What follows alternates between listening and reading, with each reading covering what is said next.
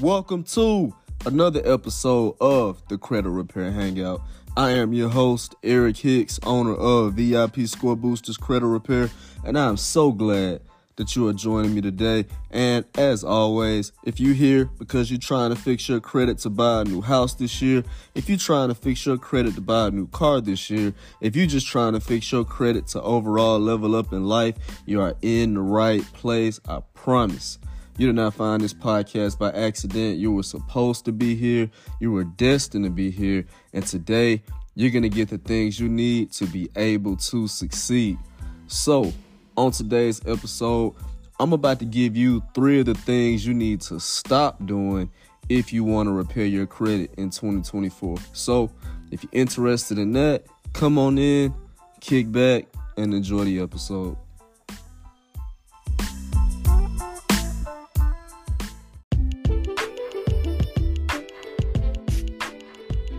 Yo, it's Eric. I want to thank you for listening to the podcast. If you are a true loyal subscriber, you are the reason I do this. And as always, I'm always trying to do something to help. So if you need to see a copy of your 3-bureau credit report, I'm talking Equifax, Experian, TransUnion, the kind of report you need to be able to compare side by side and see what is wrong with your credit report so that you can dispute it and get your credit back on track. I'm going to put a link in the show notes for you. Just click it, the Credit Repair Hangout link tree. There's going to be an option in there for you to get your 3 credit reports for just $1. So definitely take advantage of that. Get those 3 credit reports for $1 and let's start taking some action. All right, back to the episode.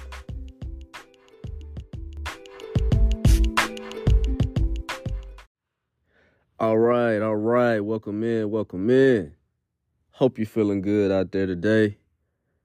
And thank you for joining me for one more episode of the Credit Repair Hangout. And I got a few things to say today. So I want to make this episode all about stopping some things that I know you know are holding you back from repairing your credit. And we gotta really get into it because we gotta address these things head on, and we gotta stop doing them like today, not tomorrow. We gotta stop doing them today.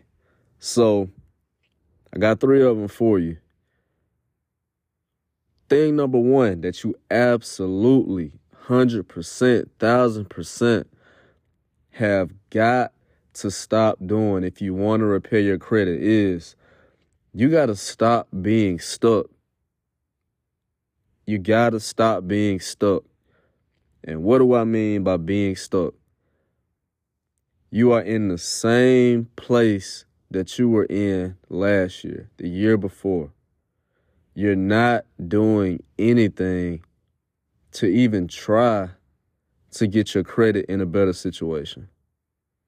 And it could be for many reasons. I know I've had a few reasons myself in the past. Like one reason may be that you feel as if you can't do it. So if that's the case, you hire someone to do it. I personally feel like you can do it.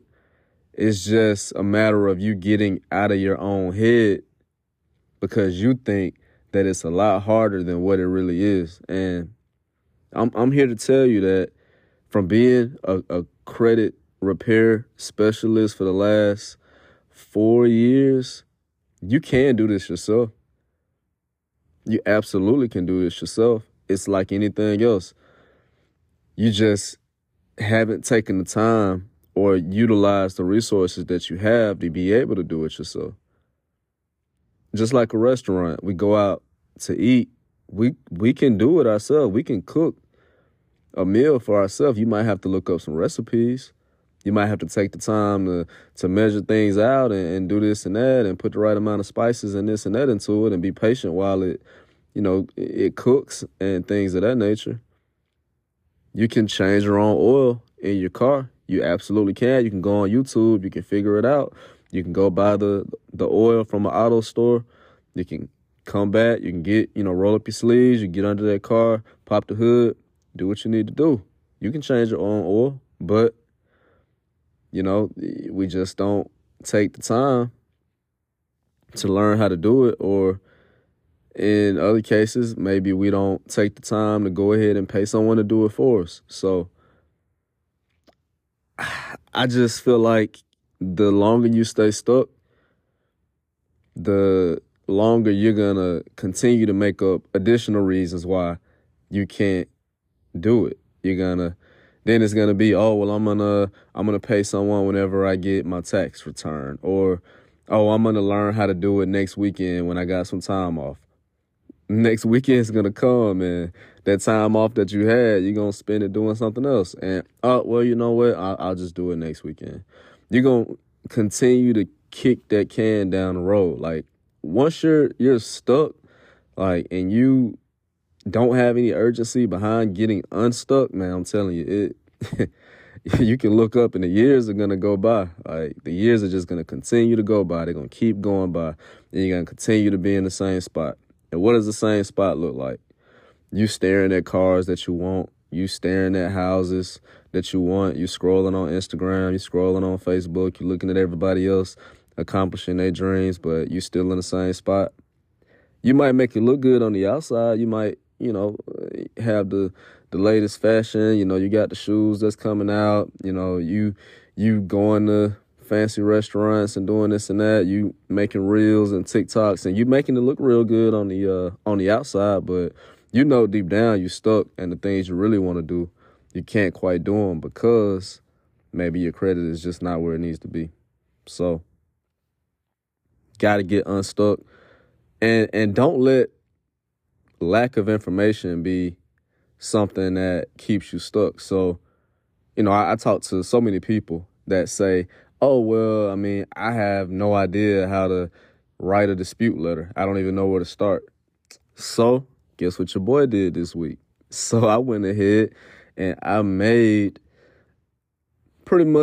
took every dispute letter. I went back and looked, and every dispute letter that I've ever sent that has gotten me like a lot of deletions, like I'm talking about a lot of deletions on like the first round, and I put them all into this PDF file, and I'm gonna put the link to that in my in the show notes, and it'll also be in my bio. And what you can do with that is, I'm selling it for a little bit, but I'm not selling it for much. I'm selling like 10 letters for $14.99. Like, I never even probably came on here and sold anything, but I feel like this is something that can take that lack of information of how to write a dispute letter. All right, that excuse is gone.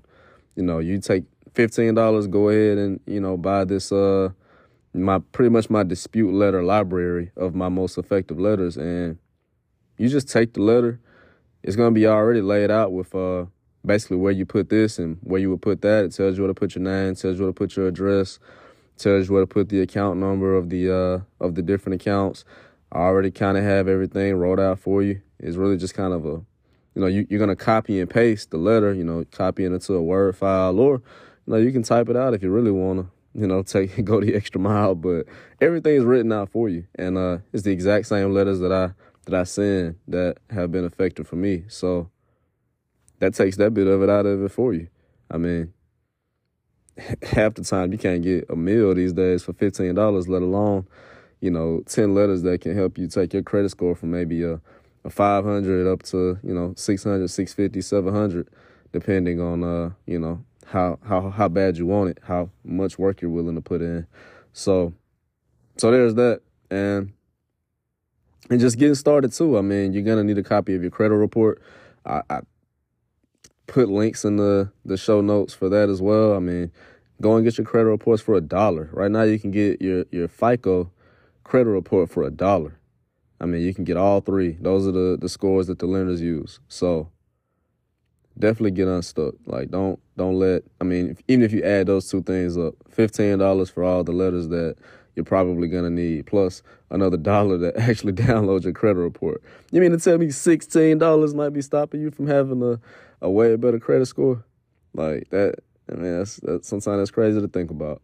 But it's not just the $16. It's the mindset that you have to flip to, the way you're going to stop accepting what you see when you log into Credit Karma or Experian or whatever you might be using now to check your credit. When you stop go into car dealerships and you go for one car, but they pull around another car that you didn't even ask for because you couldn't qualify for what you wanted to get when you went there. Or them telling you got to put down a really big down payment. Like they don't play with you this way when you have a great credit score. Like you don't even have to get the dealership's financing. You can buy cars the way I do. Like I literally just hit up my credit union, let them know what car I'm looking at. They will overnight me a check. I take that check to the dealership, hi, bye, wash my car, give me my keys, I'm out the door. In and out, 30 minutes tops. That's the way you can be buying cars. But first, like I said, you got to get unstuck. You can't stay stuck. Being stuck is helping nothing. So there's that. And let's talk about one more thing. Thing number 2 you got to stop doing is being late on stuff. Like you got to commit to, I'm not even going to say paying things in advance, but you got to commit to not ever letting something be reported as 30 days late. That's different from you just being late. You have to commit to not being reported as 30 days late. And what does that look like? That can actually look like you being more than 30 days late on your car note, but because you know when the statement date runs, you know you still may have a little bit of time to pay it before it actually marks you as 30 days late. You have to know when everything reports, anything that you're paying on right now that is something that reports to your credit, you need to know the statement date. The statement date is the day that they send that information to the credit bureaus. So that's for credit cards, that's for cars. I mean, that's for your student loans. I mean, that's for every single thing that you make payments on. That's the only way the credit bureaus get their information to even know to mark you late. It's because it comes from the people that you might be avoiding calling and communicating with because you don't have the money to pay right now. So you have to commit to learning your statement dates, knowing when they're going to tell on you to the credit bureaus. And if you don't have the money to make a payment, that's still not an excuse because there's all types of things that you can do. I mean, in some cases, there's forbearance on certain things, or there's deferment where you can just defer a payment. Sometimes these creditors will give you good grace, like they'll just move a few of your payments to the back of a loan or just catch you up. But you're never gonna get to that point if you run away from the situation and you don't commit to everything, every option that you have to avoid being 30 days late. This is strategic. Like, you got to be strategic with this thing, because the moment you become 30 days late on something, your credit score can drop 100 points easy. So whatever progress you might have been making, I mean, it's over with. Like, I mean, there's cases where you can still maybe get a 30-day payment reversed, but I mean, why even put yourself in this situation when you can be proactive and do all this stuff on the front end, knowing how long you have, knowing what the grace periods are, knowing what they will potentially do for you if you can't make a payment. Knowing all this stuff on the front end helps you never have to worry about a situation of your credit score dropping because you were 30 days late. You got to get committed to that. You got to commit to not being late on things. Oh, and then I got a fun one. So the number 3 thing you have to stop doing: quit spending money like you done lost your mind. I mean, like, I see this every day. Like, it is a crazy cycle that people get in where they have a paycheck and then they immediately think they're rich because they got paid that day. And you don't have any kind of way that you're tracking your finances for the next 2 weeks or the next week until you get paid again. You gotta stop doing that. Like, that is the reason that our credit becomes bad to begin with, because we get in situations where we can't afford to pay our bills because our priorities are just so far out of whack. And this is what it looks like. I promise you. Like, when you just going through the motions, this is what your day can look like. Wake up in the morning. All right, getting ready for work. All right, let me slide through Starbucks and pay $8 for a venti caramel macchiato with a bunch of extra stuff that maybe you don't need. So now that's $8 right there. All right, cool. So now, all right, it's lunchtime. Man, I think I want something good to eat today.